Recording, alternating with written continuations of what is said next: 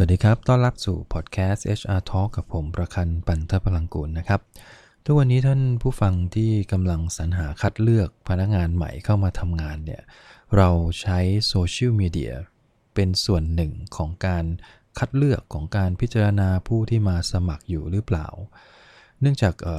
ในหนังสืออ้างอิงนะครับจากนิตยสาร Harvard Business Review เล่มล่าสุดเลยนะครับเขามีเขียนไว้1บทความที่เกี่ยวข้องกับการใช้โซเชียลมีเดียในการคัดเลือกพนักงานเข้ามาทำงานว่าคือทางอเมริกาเนี่ยเริ่มส่งเสริมให้หยุดใช้นะครับก็คือเหมือนกับว่ามันไม่มีข้อพิสูจน์อะไรที่มันชัดเจนเพียงพอว่าการที่เราพิจารณาจากโซเชียลมีเดียของผู้สมัครเนี่ยมันจะทำให้เราได้ผู้สมัครที่ตรงหรือว่าสร้างผลงานให้กับบริษัทได้มากพอก็คือมันไม่มีงานวิจัยที่มันเอื้อไปในทางนั้นนะครับแต่สิ่งที่มันเกิดขึ้นจากสิ่งที่เขาทำในอเมริกาก็คือแนวโน้มของคนที่ใช้โซเชียลมีเดียในการคัดเลือกเนี่ยมันจะไปในแง่ของ bias หรือว่ามีความลำเอียงเกิดขึ้นในการคัดเลือกมากกว่าคือแทนที่เราจะพิจารณาแล้วก็บอกว่าคนนี้ตรงไม่ตรงเนี่ยกับกลายเป็นว่ายิ่งในยุคนี้นะครับพอเราอ่านเจออะไรที่มันไม่ตรงกับสิ่งที่เราคิดอยู่เนี่ยบางครั้งเราก็เริ่ม bias เริ่มมองไปอีกทางนึงแล้วว่าไอ้คนนี้ไม่เหมาะเพราะอะไรเพราะแค่เพียงว่าบางคนคิดไม่ตรงกับเราคือในอดีตนะครับก็มีทั่วโลกนะครับพอเราเริ่มมีการใช้โซเชียลมีเดียไม่ว่าจะเป็น Facebook นะฮะ TikTok หรือว่า Instagram อะไรบางอย่างในช่วงนี้นะฮะมันเป็นจุดที่เราสามารถเอาข้อมูลจากสิ่งที่แต่ละคนเขาโพสต์ไว้เนี่ยเอามาพิจารณาได้ใช่ไหมครับเพื่อจะดูว่าเนอะความคิดความอ่านของเขาในแต่ละโพสต์ที่เขาทำเอาไว้เนี่ยเขาคิดยังไงเขามีแนวคิดยังไงเขามีพฤติกรรมหรือมีแนวโน้มที่จะแสดงออกซึ่งพฤติกรรมแบบไหนบ้างซึ่งในยุคนั้นเนี่ยเราก็ตีความได้ว่ามันก็อย่างน้อยก็ช่วยดูได้นะว่าแต่ละคนที่เขาโพสต์มันน่าจะส่อให้เห็นถึงความคิดพฤติกรรมบางอย่างที่สอดคล้องกับcompetency ของบริษัทมากน้อยแค่ไหนแต่ยังไงก็ดีนะครับในเรื่องของงานวิจัยเนี่ยทางอเมริกาเขาก็พยายามที่จะทำวิจัยในเรื่องของการพิจารณาโซเชียลมีเดียเนี่ยโดยเฉพาะในเรื่องของ PDPA ในประเทศเขาเนี่ยซึ่งค่อนข้างรุนแรงทีเดียวว่าไม่ควรที่จะไปขุดลึกลงไปในเรื่องของข้อมูลของส่วนบุคคลแต่ละคนโดยที่ไม่ได้รับอนุญาตนะฮะเพราะว่ามันอาจจะทำให้ถูกฟ้องร้องกันได้ก็คือผิดกฎหมายในบ้านเขารวมถึงผิดจรรยาบรรณบางอย่างซึ่งสุดท้ายถ้าเรื่องราวต่างๆนี้มันแดงขึ้นมาเนี่ยบางครั้งมันเป็นผลลบต่อบริษัทนั้นๆด้วยซ้ำไปเพราะฉะนั้นในยุคนี้ต่อเนื่องอนาคตเนี่ยทางอเมริกาก็เริ่มที่จะหยิบยกประเด็นเหล่านี้มาคุยกันเยอะขึ้นนะครับที่เกี่ยวข้องกับการเอาโซเชียลมีเดียของผู้สมัครมาเปิดดูโปรไฟล์ทั้งหมดดูสิ่งที่เขาโพสต์ดูสิ่งที่เขาแสดงความเห็นเนี่ยอีกอันหนึ่งที่เขาพยายามจะทำก็คือเขาพยายามจะพิสูจน์ว่าโพสต์ของแต่ละคนกับผลงานของเขาในการทำงานเนี่ยมันไม่น่าจะไปด้วยกันอย่างมีนัยสำคัญนั้นวิธีการที่เขาทำก็คือเขาเอาพนักงานนะครับที่ได้รับการคัดเลือกเนี่ยแหละฮะเข้าไปทำงานเรียบร้อยหลังจากนั้นก็ให้เขาโพสต์ปกติตามชีวิตเขาเนี่ยนะฮะใน Facebook ใน Instagram หรือใน TikTok ก็ได้พอโพสต์ไปสักพักหนึ่งพนักงานบางคนที่ได้รับออฟเฟอร์เพื่อที่จะให้เปลี่ยนงานใหม่ไหมคนกลุ่มนี้ก็จะไปสมัครงานถูกไหมฮะสมัครงานกับข้างนอกก็จะมีพวก recruiter เนี่ยเข้ามาพิจารณาโดยที่เราจะโฟกัสที่ว่าคนกลุ่มนี้จะต้องยินยอมในการที่ให้ recruiter เข้าไปเช็คโปรไฟล์ว่าเขาเป็นยังไงแบบไหนโพสอะไรไปบ้างโดยที่จริงๆเจ้าตัวก็ไม่รู้ตัวนะครับว่าเขากำลังถูกดำเนินการวิจัยบางอย่างอันนี้อยู่เพียงแต่โอเคมาขออนุญาตเพื่อจะทำการศึกษาบางอย่างพอหลังจากทำไปเขาก็แบ่ง recruiter ออกเป็น2ส่วนแรกก็คือเป็นส่วนที่ไม่ได้รับการฝึกฝนอะไรมากนักก็คือเป็น recruiter ปกติที่สามารถจะเข้าไปดูโปรไฟล์แล้วก็ใช้ดุลพินิจในการพิจารณาคัดเลือกส่วนอีกกลุ่มนึงเนี่ยได้รับการพิจารณาอย่างดีสอนอย่างดีนะฮะว่าในการจะดูโปรไฟล์ในโซเชียลมีเดียเราจะต้องระมัดระวังในเรื่องของอะไรบ้าง bias ต่างๆนานาสิ่งที่ไม่ควรจะเอามาพิจารณาเพราะว่าอาจจะไม่เกี่ยวข้องกับผลงานของเขาก็ทำแบบนี้ฮะแล้วก็หลังจากที่ทำเสร็จเขาก็มาพิสูจน์กันอีกทีหนึ่งว่าคนที่ได้รับเลือกเข้าไปนะฮะหรือว่าคนที่ถูกปฏิเสธ ในการที่จะไม่ได้รับเลือกเพราะโปรไฟล์ใน Facebook ที่อาจจะดูแล้วมันไม่ค่อยจะดีนักอะไรอย่างเงี้ยนะฮะสุดท้ายแล้วเนี่ยปรากฏว่าผลงานวิจัยคือมันไม่ได้ไปในทางเดียวกันจริงๆก็คือสิ่งที่ผู้สมัครโพสต์กับผลงานของเขาในองค์กรกับพฤติกรรมในการทำงาน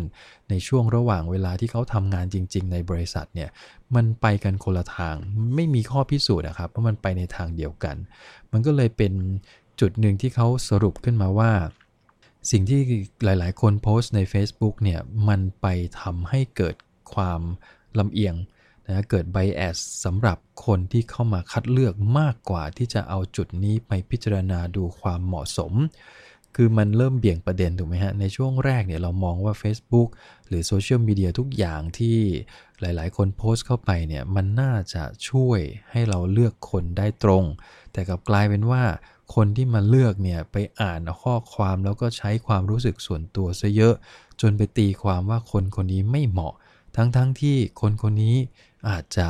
เหมาะแล้วก็สามารถสร้างผลงานที่ดีให้กับบริษัทเราก็ได้แต่มันไปอยู่ที่ว่าคนที่เลือกนั่นแหละฮะดันไปตีความผิดนะครับอีกอย่างคือในข้อมูลในโซเชียลมีเดียที่ผู้สมัครหรือว่าคนเรามักจะโพสต์เนี่ยมันหนีไม่พ้นเนี่ยนะครับที่จะเป็นเรื่องของความชอบความไม่ชอบเรื่องของเชื้อชาตินะฮะเรื่องของอาจจะมีบางคนโพสต์ในแง่ของการไม่สามารถทำอะไรบางอย่างความท้อแท้ในชีวิตนะครับเรื่องของความเห็นทางด้านสถานะทางเพศอะไรต่างๆนานาพวกนี้ซึ่งบางครั้งมันก็มีเรื่องของการเมืองเข้าไปเกี่ยวข้องส่วนหนึ่งเรื่องของศาสนาเพราะนี่มันคือโพสต์ส่วนตัวถูกไหมครับแต่ละคนสามารถจะคิดอะไรโพสต์อะไรก็ใส่เข้าไปอาจจะเป็นความคิดในจังหวะนั้นในเวลานั้นๆที่มีต่อเรื่องราวณขณะนั้นแต่พอหลังจากเวลาผ่านไปก็อาจจะเปลี่ยนแนวคิดก็ได้แต่ว่าสุดท้ายเขาก็ไม่ได้ไปลบโพสต์นั้นนะครับพอคนที่เป็นคนสรรหาเข้ามาอ่านเข้าเขาก็ไปตีความตรงนี้แหละฮะที่ทางHarvard Business Review เขามองว่ามันอันตรายนะคือไม่แค่เพียงว่าเป็นอันตรายในเรื่องของกฎหมายข้อมูลส่วนบุคคลตรงนั้นแล้วที่ต้องได้รับอนุญาตที่จะเข้าไปขุดลึกเนี่ยนะฮะกรณีที่เราไม่ได้รับอนุญาตนี่เราไม่สามารถเข้าไปดูได้เลยนะครับถ้าผู้สมัครพิสูจน์ได้ว่าเราแอบเข้าไปดูเนี่ยสุดท้ายมันโดนฟ้องกันได้ง่ายๆนะฮะแต่แม้กระทั่งเปิดเข้าไปดูก็ตามอนุญาตแล้วก็ตามเนี่ยมันก็ยังต้องพึงระวังในเรื่องของความคิดเห็นส่วนบุคคลอยู่ดีเพราะมันไม่มีข้อพิสูจน์เลยนะครับที่เขาทำมาว่าความเห็นส่วนบุคคลเหล่านี้มันไปมีผลต่อผลงานของคนคนนั้นน่ะอันนั้นคือแนวคิดที่ทาง USA นะครับหรือสหรัฐอเมริกาเขาทำขึ้นมาคราวนี้เราลองกลับมาดูในประเทศไทยดูก็ได้ครับเราเองจะเห็นนะครับหลายบริษัทที่ฝ่ายบุคคลขออนุญาตผู้สมัครในการเข้าไปเช็คเรื่องของประวัติโปรไฟล์ต่างๆในโซเชียลมีเดียทุกแพลตฟอร์มนะครับคือบางที่ขอหมดเลยนะฮะว่าคุณมี Facebook ไหมมี TikTok ไหมมี Instagram ไหมคือถ้ามีทุกอย่างเขาขอหมดเลยแล้วก็ขออนุญาตเข้าไปนั่งไล่ดูซึ่งผู้สมัครบางคนส่วนใหญ่ในบ้านเราก็ไม่ได้คิดอะไรมากก็โอเคอยากดูก็ดูบางคนก็เปิด Public อยู่แล้วก็ไม่ต้องมานั่งขออะไรมากแค่เพียงบอกด้วยวาจาว่าจะเข้าไปเช็คขออนุญาตเข้าไปเช็คผู้สมัครส่วนใหญ่ก็ไม่ค่อยปฏิเสธหรอกครับเพราะว่าเขาเองเขาก็อยากจะได้งานทำส่วนหนึ่งแต่กลับกลายเป็นว่าบางคนอย่างที่บอกในประเทศไทยส่วนหนึ่งเนี่ยผมเชื่อว่าไม่ได้รับการฝึกอบรมในเรื่องนี้มามากพอในการที่จะพิจารณาในเรื่องของผู้สมัครนะครับแม้กระทั่งคนที่ทำ recruitment มาเยอะๆเนี่ยจะสังเกตได้เลยนะครับบางบริษัทแต่งตั้งเจ้าหน้าที่ฝ่ายบุคคลเนี่ยแหละฮะที่อาจจะเพิ่งจบใหม่มาสักปี2ปีทำหน้าที่เป็น recruiter เลยทั้งที่ประสบการณ์หรือแม้กระทั่ง competency บางตัวของบริษัทเนี่ยยังไม่เข้าใจลึกมากพอผมไม่ได้บอกว่าเราไม่ควรจะเอาคนกลุ่มนี้นะครับเด็กๆเก่งๆมีเยอะนะฮะแต่ในแง่ของการที่เราจะให้เขาเป็น recruiter เนี่ยผมว่าตรงนี้เป็นด่านที่สำคัญมากๆที่เราจะเลือกคนที่เหมาะสมคนเก่งเข้ามาเนี่ยเราฝากอนาคตของทรัพยากรบุคคลเรากับคนที่ไม่ได้รับการอบรมในเรื่องนี้ไว้หรือเปล่าอันนี้ผมว่ามันอันตรายนะครับแล้วก็คนกลุ่มนี้ที่ไม่ได้ผ่านการฝึกอบรมมามากพอบางครั้งหรือว่าไม่ได้มีความเป็นผู้ใหญ่มากพอ maturity เพียงพอที่จะพิจารณาว่าไอ้นี่มันคือเรื่องของ bias ไอ้นี่มันคือเรื่องของความรู้สึกส่วนบุคคลไม่น่าจะเกี่ยวกับ performance เนี่ย หลายครั้งทีเดียวที่บางคนนะฮะอ่านเจอบางโพสต์ปุ๊บนี่ตัดทิ้งเลยก็มีโดยที่ไม่อ่านอะไรต่อเลยนะครับบางทีเจอโพสต์ที่ไม่ได้ตรงกับความคิดเห็นของตัวเองอันนี้คือโซเชียลมีเดียที่เคยเห็นมาคือนั่งสัมภาษณ์กันอยู่ด้วยกันนี่แหละผู้สมัครตอบคำถามไม่ตรงใจกับเด็กที่มาสัมภาษณ์ด้วยกับผมเนี่ยสุดท้ายพอตอนเราคุยกันอีกทีเด็กคนนี้บอกไม่คนนี้ไม่ใช่